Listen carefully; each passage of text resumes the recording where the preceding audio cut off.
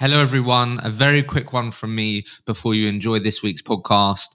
I just wanted to say a massive thank you to all of you that grabbed tickets for our first face-to-face event in London since the COVID madness. We managed to sell out the events. There's going to be 120 recruitment professionals at the face-to-face podcast event in London this week. I'm so excited. For those of you that did grab tickets, I can't wait to connect with you face-to-face. For those of you that didn't, don't worry, we will be recording on the night, so we will publish the live event audio as a podcast in the coming weeks. I can't wait to see all of you this week.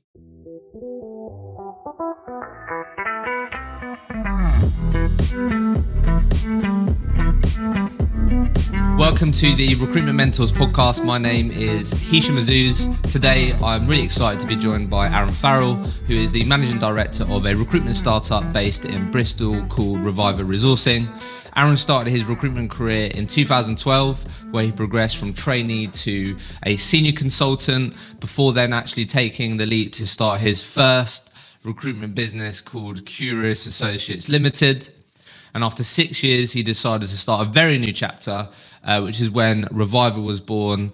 But this time, he's gone down the path of getting investment and getting support and investment in kickstarting the Reviver business journey, which we're going to talk all about today. They're currently a team of 6, and I know Aaron has big plans for the future. So I'm really excited to see where this business will forward to digging into this journey. But where we like to start on this podcast is the £1 million question, which is, in your opinion, what characteristics and traits do you feel make up a highly successful recruitment consultant? Oh, that is a good question. It's actually, believe it or not, on our website. Okay, what's the answer? I've got a story and an answer for you. Okay, cool. It was a book that someone had shared a chapter to me years ago, and I can't remember the name of the book, but I can dig it out for you. But in essence, they basically tried to evaluate who and what traits are the best salespeople in any sales environment, not just recruitment.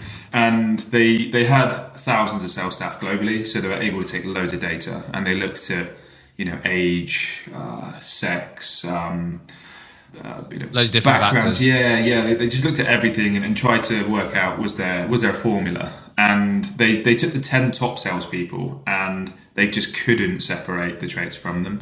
And then after deep psychometric testing, they finally found 2 key things, and that was one was tenacity. So the people that when things do go tough, they can brush it off and kind of reset. And number 2 was just hard work ethic. So these people were, probably first in, last out type, classic recruitment kind of working hours. But those 2 things do stick with me. I think the rest of things can be taught. And I guess if you don't have that tenacity, it can be really, really hard to love what you do in recruitment. And I was having quite a funny situation the other day, actually. I don't know if when you were a kid, used to play Tony Hawk's Pro Skater. Yeah, I've played it. I had it on PlayStation. Yeah. So my friend there's like a new version of it, kind of updated, like new characters, and it's all been like redone. And we were around his house, and it was kind of 10 at night, and we were playing, and we were stuck on a level, and I swear we were there for 3 hours. Just trying, basically it was getting the high score on this level. It was like 250,000 points, but it was impossible. We kept failing. And I just look back I guess for me personally, I look back over my whole life, and I guess I've always loved challenges. I've always loved the difficulty in doing things, and then overcoming that is that tenacity. And that's what I look in people. Can they show evidence of tenacity and hard work, and can they prove that when I speak to them? Do you think that can grow, tenacity? Do you think it can be cultivated? Can it grow? Definitely, yeah. I've seen it grow. I've seen it grow in recruiters who maybe haven't learned that hardcore tenacity, but other things can help them learn it. So, just talking of one of my guys at the minute, first month it was I guess hard for him to really see the commission because he's never earned commission before. And then he popped in a couple deals and it was like, wow, I just got paid that in my pay slip. Well, you know what, that's real. And it's like, yeah, it's unlimited in the sense of you make as many placements, you can make as much commission as possible. And that drive and tenacity just drove up, a next gear. So yeah, I think it can be taught, but I think it has to be in there somewhere. I think there has to be some evidence of people that don't give up, that try their best. So let's unpack this journey then. So I know what I'm really keen to speak with you about is the journey of you obviously having your own recruitment business, which you're on that journey for the second time now. So I'm keen to unpack that because I know that's a really interesting area for people. So just to where we always like to start, like so obviously worked at one company before you started your own business for the first time. Any like a lot of people will say, oh, I learnt this in that period and it's always stuck with me and these types of things. Like what were some of the things that you had to learn quite quickly or maybe the hard way in those first couple of years of your recruitment career before you took the leap, do you think? What jumps out at you? It's an interesting question because I've always been the type of person, wrongly or rightly, that I've always backed myself to succeed in, I'm kind of an all or nothing type person. And I'll happily put my hands up and say I was probably quite naive at the time of only having 3 years experience going into my first venture. But yeah, sure. I think I've always been the type of person that if I don't know something, I'll do it and learn it later, if that makes sense. But yeah, I guess for me, looking back, sitting at a desk, working for someone else, I just remember days and months going past of making placements, doing deals, making commission, and going like this is getting easier.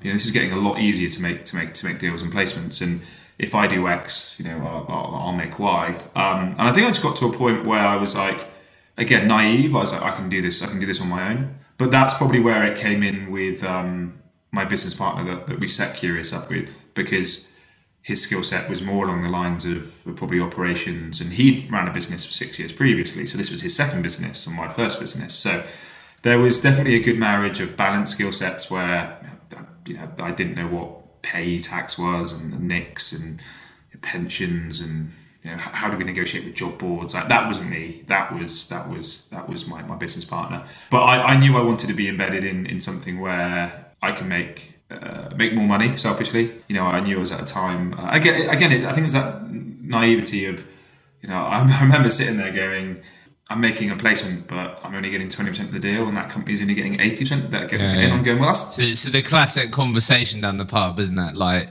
if I was doing these deals for myself, I'd be making X. Yeah, exactly. And I was like, that's unfair. Like, they're taking 80%. And looking back now, it's definitely fair because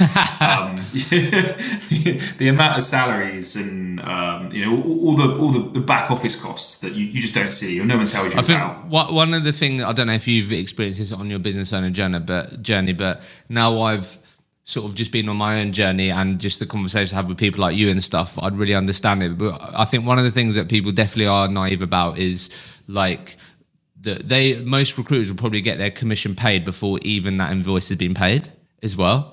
I don't know if that's like being common in your business journey, but that's definitely one of the things that looking back, I'd be naive on. I'd be like, I've done all these 20%, but that commission probably hasn't even fucking landed in the business account yet or has been paid. You know what I mean? It's things like that you're totally naive about as well as all the costs.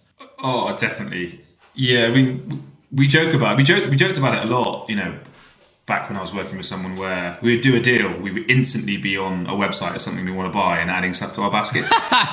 Like we hadn't even paid it yet. It's like, this is what I'm spending my commission on. And we used to spend it on stupid stuff like, big commission months and like stormtrooper helmets and just being really silly with money. Like, looking back now, it's ridiculous. But yeah, no, you're right. I think, the mindset does flip on other things, other issues in the business, when you're, sending invoices out. I didn't even know really what an invoice was. I just filled out a form when I did a placement and I would send it to whoever in support was and said, here we go, here's a deal, pay me now.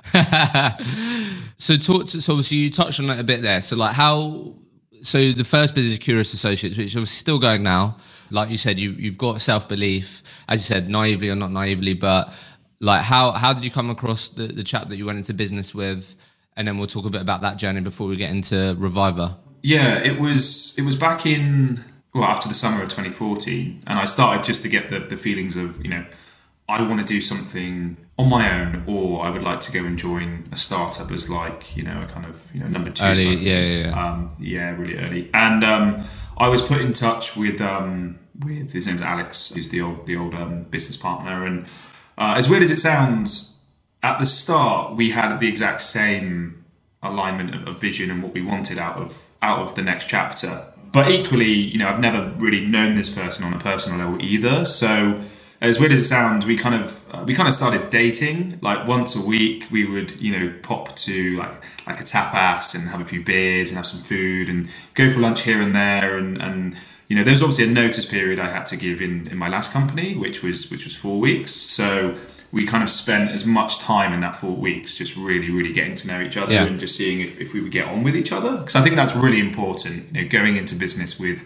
someone else.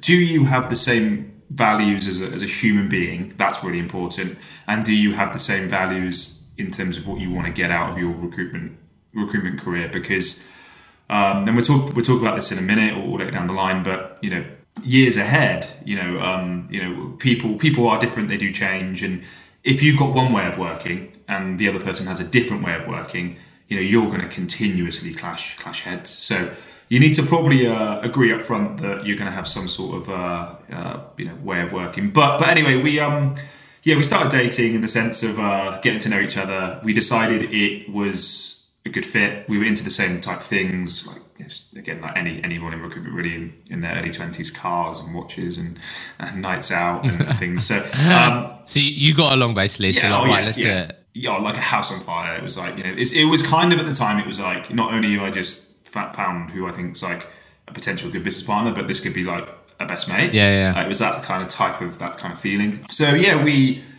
got an office in Clifton. Yeah, I know what that is. What was the plan then? So you said you aligned, you got on. Like, what did you both agree was the sort of high level plan for your recruitment business? Yeah, so the plan at that time was to get us from two people, me and him, to kind of nearly double figures within a couple of years. So that was like the loose. So that's where we want to get to. These are the kind of revenue figures we want to be punching. People will argue with this, I bet, but we were probably one of the first recruitment companies in Bristol at the time, back in 2014, where we were rocking like flip-flops, shorts and hoodies to work. And at that age, people were still wearing, necks, suits and ties and brown shoes to work. And it was, it probably turned a couple heads when, we used to go for drinks after work and bump into, fellow recruiters as Bristol is inundated and very incestuous with just, you're either in probably insurance or a estate agency or recruitment. It's one of the three. But as soon as you see someone in a blue suit, you knew they worked in recruitment. Yeah. So they were quite shocked when they would ask what we would do and we would say we're in recruitment. So yeah, again, we had an idea that we wanted to grow something, but equally have a lifestyle business in the sense of, flexible working, flexible attire, don't sweat the small stuff. We were all fed up of the mundane KPIs and ridiculous KPIs, and let's just focus on, at that point, let's focus on the outcomes, let's focus on just billing deals, and if we don't get there, we can work backwards and go, why aren't we billing, what activity? But I guess just kind of wing it would probably be the right thing. Fair enough. We both had confidence in billing, and we were just gonna wing it. So yeah, we hired a few people, mainly like delivery people, because we were pretty good at getting a lot of new business and jobs on. So we hired a couple chaps, all really good guys actually, who delivered on that. Some just didn't work out. Some were really good, but yeah, we went through about a 2-year phase of hiring two, losing one, and got up to that kind of double figures by kind of midway through year 2. We moved offices, got bigger offices, always kept in our same market, always focused on exactly what we always planned to. But I think probably around year 3, year 4, things started to take a turn in the sense of we definitely wanted different things in the business. How did you come to realise that then? Was it like, did you have like monthly meetings? Was it just was it more of a gradual thing that you started to realise because you were thinking about things differently? Like, how did that conversation come about? This podcast is proudly partnered with Vincere, the recruitment operating system for your front, middle, and back office. So I recently recorded a podcast with James Layton from the Anderson James Group, which will be out really soon. And as part of our conversation, we got into the topic of the best tools that he's invested in so far in his business journey. And guess what? Vincere was up there, and also Sourcebreaker was. But in this very short snippet, you're going to hear why James is so happy to be a Vincere customer. And look, who's better to tell you about their product and why you should be considering Vincere as your operating system partner than their customers themselves. Here's what James had to say. We implemented Vincere right in the heat of lockdown. We decided that it was the right time. The old system that we used was clunky. I'm a real believer of Vincere as a system. I must have recommended 20 people to Vincere over the years because I think they're going to change the game. And I can say that wholeheartedly, having used Bullhorn and another product, I can say that Vincere is number one in that world for a growing recruitment business because it's intuitive, it's got intelligence suites, it's got everything that you probably need to it's the whole operating system, not just a CRM, is it? It's the whole point. Yeah, it's brilliant. And they're brilliant. Like, Eloise and the team there, they're great. And they're always there if you need them for anything. Yeah, I guess we did have, these type of, board meetings, but they were really informal. Like, we wouldn't be like, let's go sit in the office, in the glass office, have a chat. But, we'd pop for lunch, we'd go grab a few beers after work. It was very informal, but I guess it just quickly, the decisions we made together started to fall apart really quickly, and then always revert back to what we wanted to change. So to give you an example, we would make a really strong business decision to say, we're going to be focusing on, it could be this particular market, it could be a particular way of working or working hours, for example. And we would go 2 or 3 weeks into sticking to that structure. And then all of a sudden, from his side, it would revert back to what we were doing previously. And then we would sit down and have a chat and say what's going on. And, there'd be a few apologies shared. And then we would go back to what we were doing. And then in terms of our plan, and then back again. And I knew after about 7 or 8 attempts, and this was probably about a year's worth of this, I kind of knew that what he wanted was more of a true lifestyle business where they didn't really want to grow it above double figures and didn't really want to be involved in the business as much, just kind of wanted to set it up and let it be sustainable. Whereas I had quite, not aggressive growth plans, but to grow and keep learning and trying new things. You just looked at the future differently. Yeah, exactly, yeah. So, it kind of got to that stage, and at the same time, it was really hard because we were now 4.5 years in, and I had to go to sleep each night with a question of, do I leave something that I've just put 4.5 of blood, sweat and tears into? And that was the hardest thing. So it actually took me about 12 months to eat that or stomach that question and absorb it, because I wasn't ready to throw the towel in after a few bickers or a few things. I definitely tried to also look at his way of thinking and went, could I survive and be interested with just having a lifestyle business? So I also put myself in his shoes and decided, could I survive and want to do that? And is that something that I would like to do? But yeah, it took about 12 months to actually figure out what I really, really wanted. And that's when the pandemic pretty much just started. When I came to the decision that, I no longer want to be a part of something that I've spent nearly 6 years building, which is really, really hard. It was a hard place to be. Yeah, I can imagine. In a good frame of mind. So the pandemic actually, for the first part, I've got 3 kids. We were back as a family unit day in, day out, and started to relearn what was really important to me. And it was really interesting. And then at the kind of, the summer of that 2020, that first year of the pandemic, I was just, having conversations with my partner about how we go about separating, how does it work? I've never set up a business before. So, do you leave? Do I leave? What's going on? So, yeah, we just sat down, we had chats for a few months. We tried to work it out. We tried to even potentially set up a completely new business that I would go and he would be kind of a small backer in. But I felt I needed to get away and kind of do it all afresh. So Yeah, we sat down, we talked for months, we worked out what we wanted to do. We left really amicably. There were a number of big clients that I'd brought to the table over the years, real big revenue clients that I wasn't, not happy to leave behind. So we kind of worked out, in terms of like shares and kind of it's called a compromise agreement essentially. And I was allowed to, take a good number of named clients in that agreement, and obviously the payout for the shares and things. So yeah, we kind of literally shook hands on day one. Kind of weird to say, but I had to give him back my own laptop, because technically it was a company laptop, but I had all my stuff on it. So the night before, I'm there, kind of saving everything to a hard drive. In terms of all my personal stuff, I had pictures of my kids and family members and everything on there. So yeah, so I was kind of like, weird, so I gave that back. I was kind of, it was in the middle of the pandemic, like we shouldn't have been meeting, but I think we met in the Holiday Inn, really kind of neutral, kind of in the car park. It was kind of like a Fast and Furious style parking. So he went like that, I kind of pulled up that way. We went down the windows, passed him the laptop. We had a quick chat, shook hands, and then that was it. That was Curious. Wow.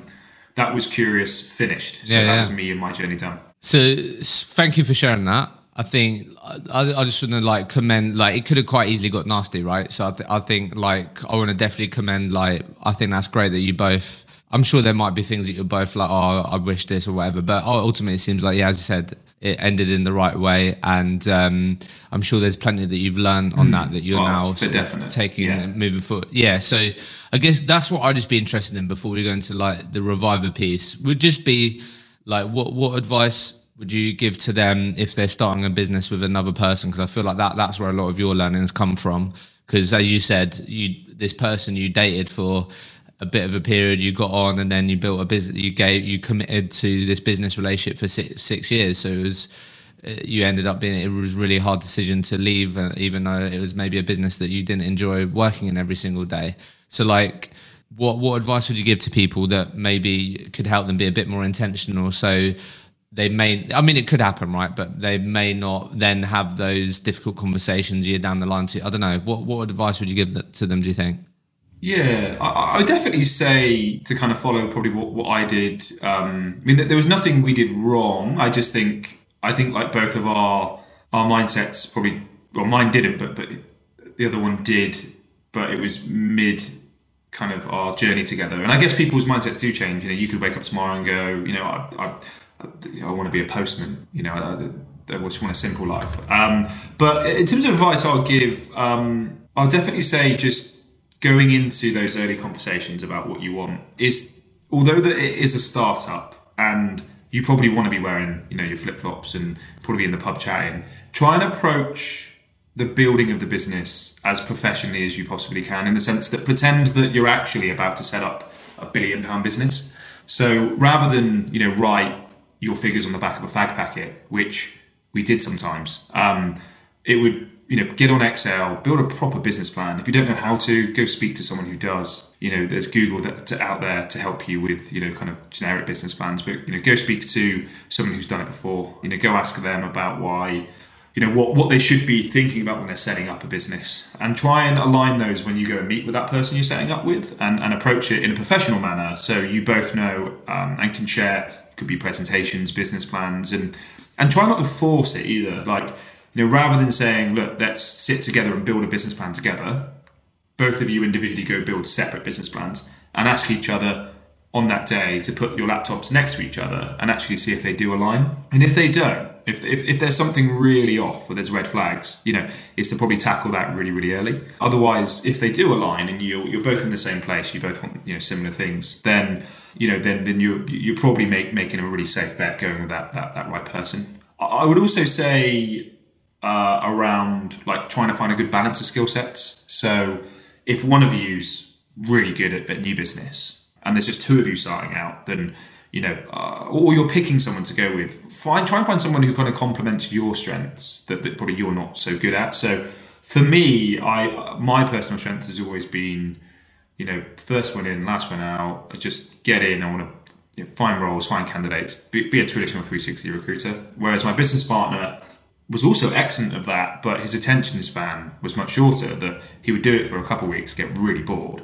and then kind of wasted all the progress he'd done so far. Whereas we learned really quickly that what he's great at is negotiating, like, with suppliers. If we needed a new office, he'll sort that out. Telecoms, IT, all the back office, so all the payroll and dealing with all that side, insurance, stationary orders. Like, I personally don't want to be sat there, halfway through the week panicking about a few DevOps candidates I can't find, and I'm sat on Ryman's website trying to figure out, should I be buying some board pens, should I not? Like, that just wasn't me. So yeah, finding a really good balance of skill sets to complement each other. Otherwise, you might be too much of a clash of heads. You might be doing too much of the same thing. But as long as you go out there with good intentions, that you like the person. Yeah, for sure. Someone you think you can get on with, because you're going to be, and I hear it a lot when I speak to people in any job. You're going to be probably, being in a startup, with this person more hours than you are your partner or your friends or wife or whatever. So can you stomach sitting in a room with this person for 10, 12, 15 hours a day some days, or do you want to go for a beer with this person? Are they interesting enough to work with? And I think if you combine all that, that's probably my first step, just understanding, is that the right person to go in or get into bed with? Yeah, nice. So let's talk about Reviver then. So, like, I've said this a few times on here, but I do feel like, I don't know what your sort of experience or assumptions or opinion of, like, getting supported and backed by investors to start a recruitment company was before, but I think sometimes it can get a not so positive outlook on, just because people assume they could earn way more money than if they do it on their own, or they think they could get sort of done over and these types of things. I think this is really changing. I think I've spoke to a lot of sort of vehicles companies that have really got the right intentions, and like, it's in their interest for them to be successful, the people they're supporting to be successful. But I think there's a number of, like, horror sort of stories out there which maybe people have heard of as to why they might be put off the investment route. How did that start for you then? Like how did you even begin to look at the investment piece? This podcast is proudly partnered with the award-winning Sourcebreaker. And all I wanted to tell you about today is one of their recent, really useful and valuable articles. So a lot of you right now are probably thinking, how can I tap into more talent pools? How can I get more relevant candidates showing up in my searches, whether that's on your CRM, LinkedIn, wherever it may be? Well, this is Sourcebreaker's world. So what they've recently done is published an article called The Power of Search, 5 Ways You Can Improve Your Candidate Pool.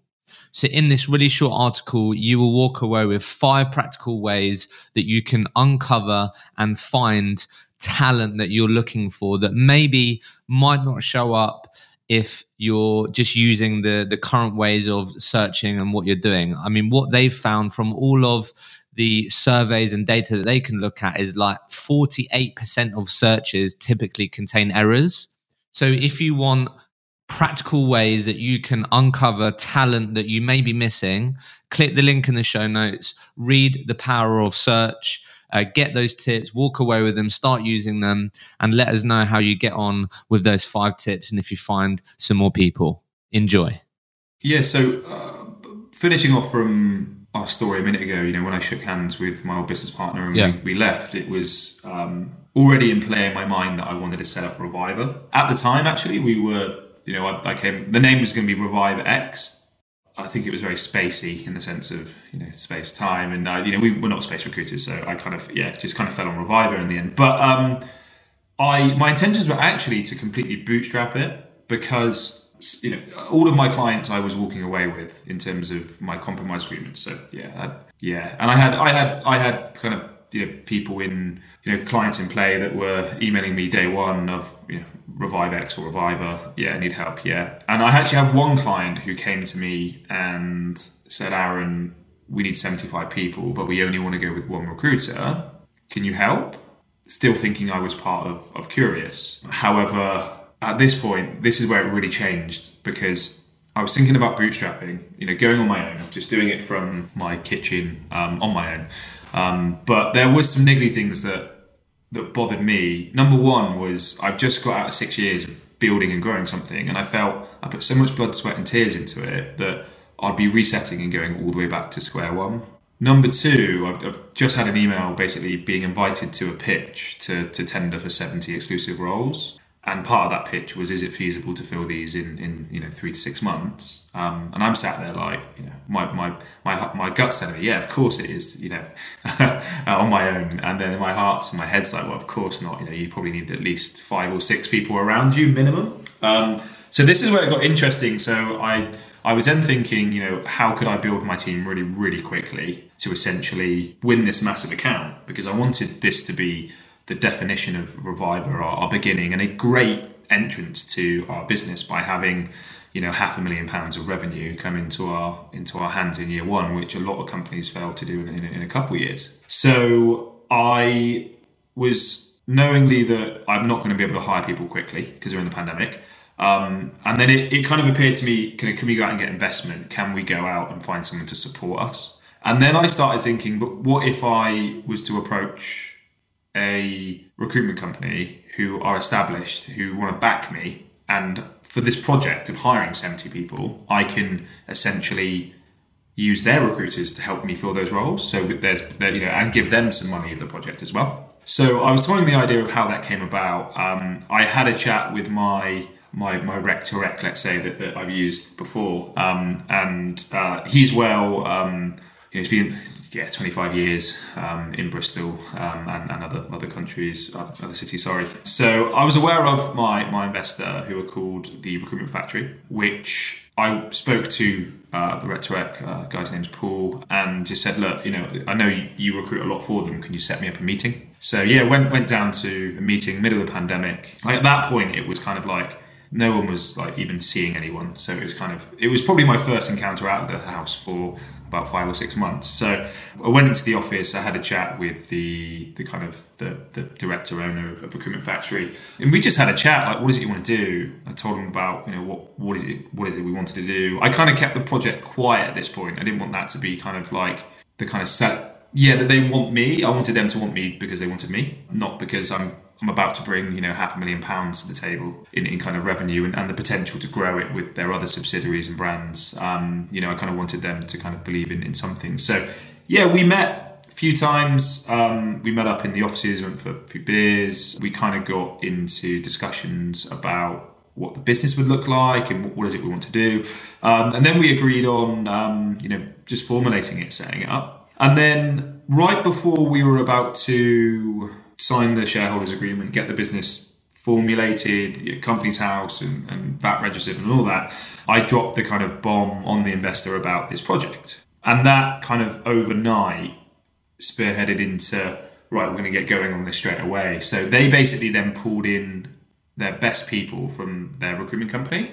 So they brought in their bid manager, they brought in the managing director, who is like RPO, 25 years experience. They brought in a team of about 8 people who do this day in, day out, and they sat on the pitch with me and pitched for the tender for the project, and helped me kind of win it, basically. So it was kind of like eye-opening. I was like, I've never witnessed the amount of support being able to be switched on within like 10 minutes. Within 24 hours, I had a slide deck of 20 slides by, loads of great, infographics, market knowledge, a lot of roles we recruit for are developers, so like .NET and C#, and they took market analysis of every role in the country, what the average salaries are, and we presented this back to the client to say, and this was in 24 hours, and I was kind of like, wow, like if that's what we can do in 24 hours, kind of what can we do in 5 years? So, like, I'll be honest, the investment wasn't, I didn't wake up in the 6 months I decided to start Reviver, or ReviveX at the time. I didn't want to go and do an investment. I didn't want to give any of my business away, because that was one of my pain points of leaving the last business, is because I another person. So my back was up instantly from minute one. I was kind of like, this isn't right. But by the minute we kind of did set up the company and we got everything going, I was just shocked by how my decisions were turned and how my mindset on it turned really quickly. And looking back in hindsight, I wouldn't have done it any other way. So we're 9 months into the journey. my biggest worry was that I'm going to have to report to an investor every week, every day, every month, and if they're supporting us and stuff, like they're going to want something back. So my biggest worry was I'm going to be endlessly printing off, going to board pack meetings with charts and just wasting time talking about like growth and stuff with someone who's not really involved in the business. So that was my biggest worry. But 9 months looking back, they kind of just, like, without sounding too simplistic, they kind of leave you to it. So they're there when I need them. So I met up with the owner of Recruitment Factory yesterday for lunch. We talked about kind of the last 9 months, what's been good, what's not been so good, what do we want to do year 2, and how can we start building a more defined story of Reviver, in the sense of where do we want to go in the next couple of years, and where's our identity. But that was just me popping them a message saying, hey, can we go for lunch? And I feel like I needed some support this month, because it's been immediate value, that like immediate experience of like how getting involved with a business, people like this could help. I think it's invaluable because it's just another voice to bounce off of. It doesn't actually matter what they say. So if they told me what they wanted to tell me in German or Chinese, and I didn't understand what they said, it would still be useful, because I've just got someone to take my pressures and pains that I get as a business owner and actually just roll it off on someone else to just kind of hopefully just get it out. Because you do bottle things up, you second question and doubt, and every day you worry about so many things. And going back to what we're talking about, just having someone as a support there is really, really invaluable. But the kind of setup we're in, that it's not obvious to people that are listening to this or thinking about going into investment themselves, is how it simply works is we still run our own business completely autonomously. And they send me an invoice every month, and I pay an invoice. And that invoice includes my account, so I don't have to get an accountant. I use their own accountant, which is a fifth of the price because he does all their accounts. I use their job boards, so I use 7 main job boards and LinkedIn Recruiter, which not too fuzzy on the prices at the minute, but the last time I bought Recruiter at Curious, it was I think 300 quid a license. We get it for about 80 quid a license, because our support model buy hundreds and hundreds of licenses, so we get that even cheaper. They send me an invoice for job boards, accounting, IT. So they've got their own IT team. So when I got a new starter, I just, IT at Recruitment Factory.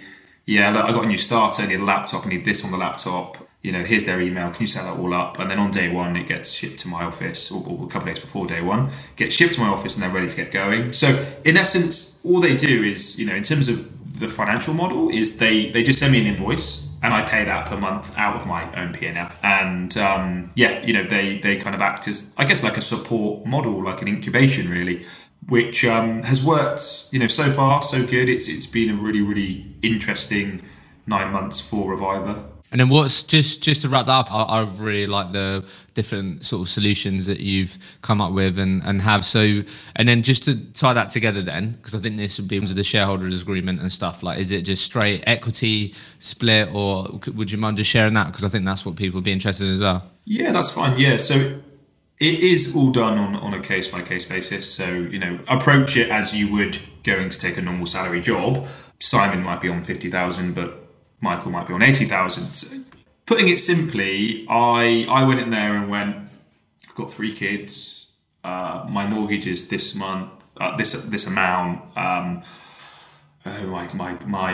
bills and everything. So I need X amount to live. And I went in there and said, in terms of what we're capable of doing and how much I need to earn, this is how much I want to take out of the business year one.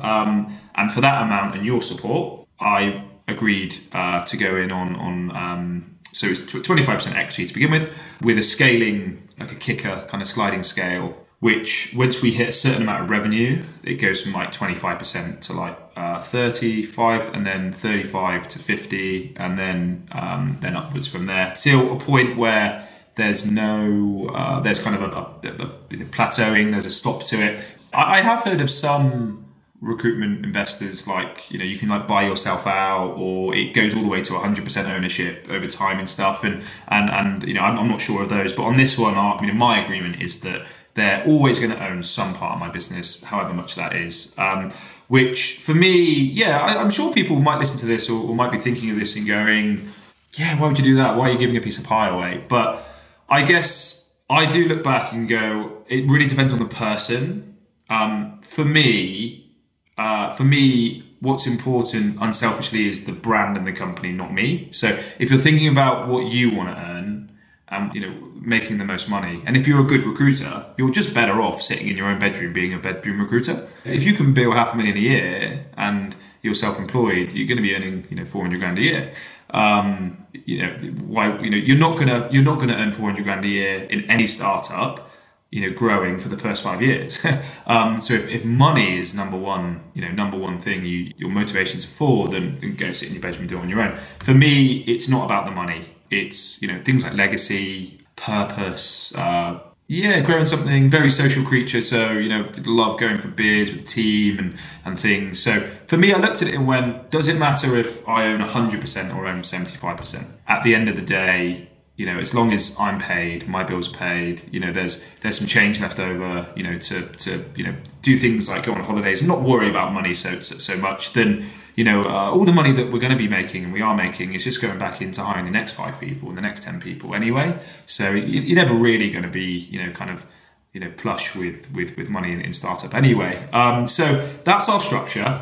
No, thanks for sharing that. I appreciate it because I know it's really interesting for people.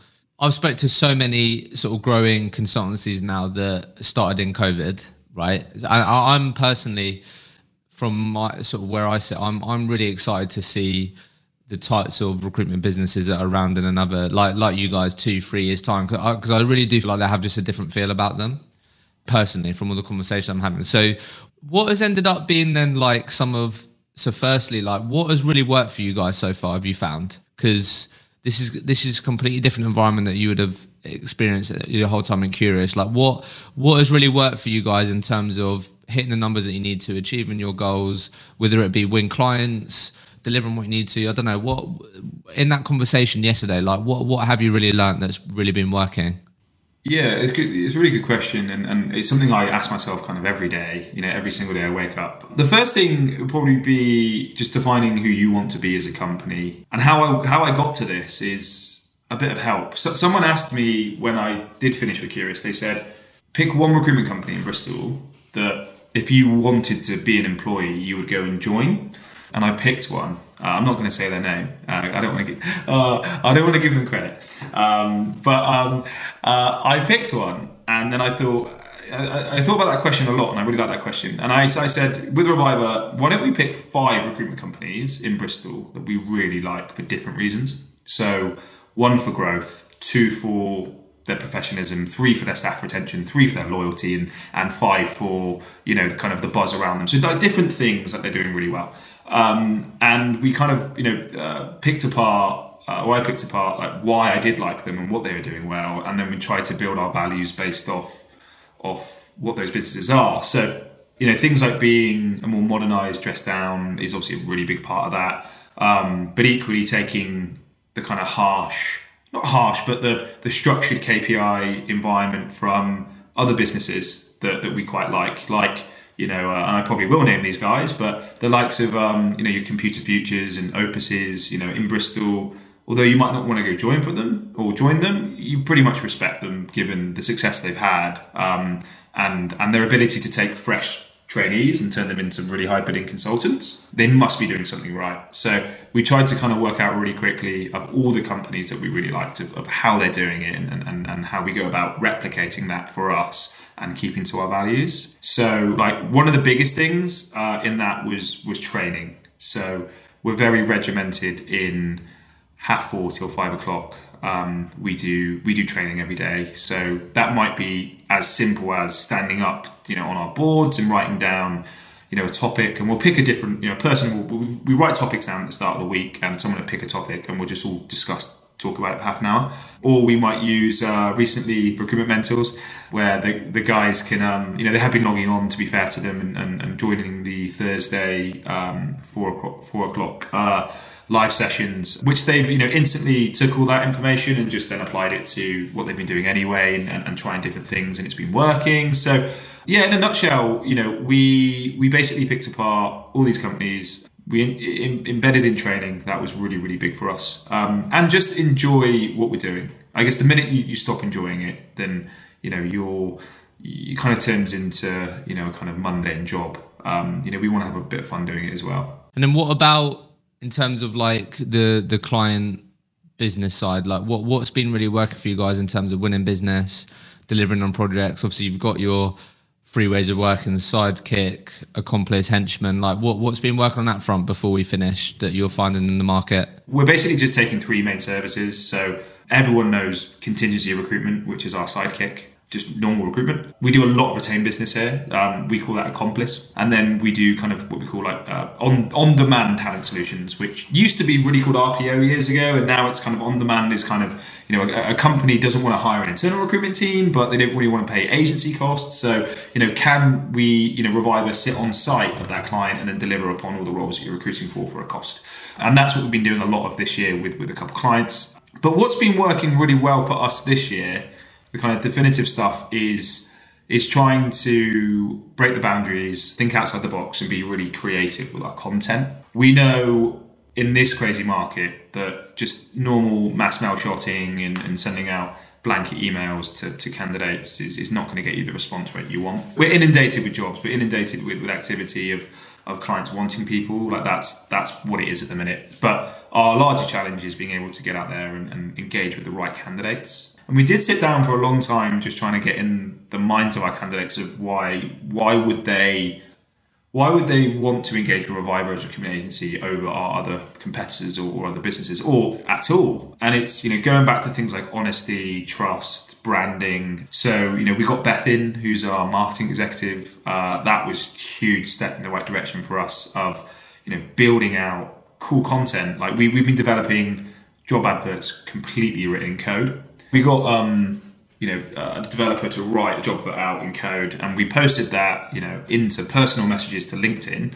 We started that in June, and by the end of July we tallied up something like 8 placements just from messages from LinkedIn, from that code. So we sent that code, candidate came back and said, "Oh wow, never seen this before, this is really cool, this is interesting, yeah, sure, let's have a chat." And then we called up, outlined the opportunity, gave them a kind of superior, did recruitment, got the offers, placed them. So we're kind of talking at around £70,000 in intrinsic value to those messages alone. So we've started there, and we're just daily we are thinking about outside the box of how can we attract and engage with our audience, basically. So yeah, that's what's working for us. I love that. That's awesome. So talk to us before we finish. Then talk to us about. So thinking about this launch then, next year, like how do you view the future? What's on your mind? How are you feeling about it? I actually had to build a 5-year plan for, not for anyone, but believe it or not, someone I'm interviewing to hopefully come join us. He asked me to put together a 5-year plan. Otherwise, he didn't say he wasn't interested to see or talk, but he was like, for me to be interested, I need to know your 5-year plan.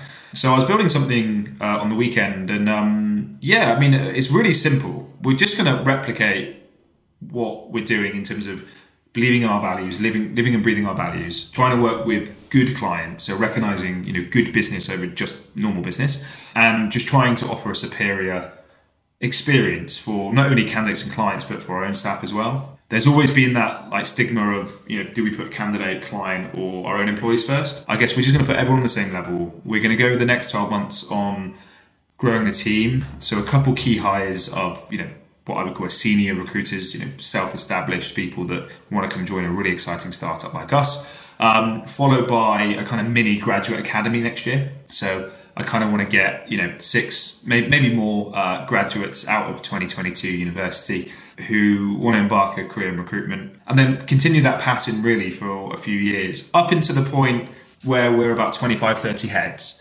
And then at that point, I kind of see us then just replicating what we're doing, but in a completely new office. I guess talking from a a business to a company, or a company to a business, one or the other, whatever, that culture just then becomes one size fits all. So if we can get to that 25 stage, which we're on track to hopefully get there ahead of time, and then replicate that in London, Manchester, Amsterdam, Barcelona, I guess recruitment's now in a modern day world where we can set up anywhere. It's different to what it used to be. So yeah, that's our plan. Yeah. So thank you so much for being honest, really transparent, sharing those. I know people listen to this will, really bet investment route, and you've been really transparent with that. So I just want to say thank you. I think whenever we've spoken, I've been really impressed with just your mindset towards giving your team and people the best chance to learn, develop, perform. I'm really excited to see where you guys are in another couple of years. So just a massive thanks for coming on the pod. Thank you. It's been interesting, really good. Thanks a lot. Well done on making it to the very end of the episode. I hope you enjoyed it. I've done my very best to try and level up this podcast that will hopefully mean that you can take even more learnings from these conversations and apply it to your own recruitment career. Like always, if there are any particular topics that you would love me to cover with future guests, then please get in touch with me. The best place to reach me is on LinkedIn. Send me a message. What would you love me to cover with future guests? If you have enjoyed the podcast, then it would be amazing if you could leave a honest review in your favorite podcast streaming platform. That will simply mean that we're able to reach more people with this podcast. I hope you enjoyed it, and don't forget to subscribe completely free on your favorite podcast streaming platforms, and we'll be back next week with a new episode of the Recruitment Mentors podcast.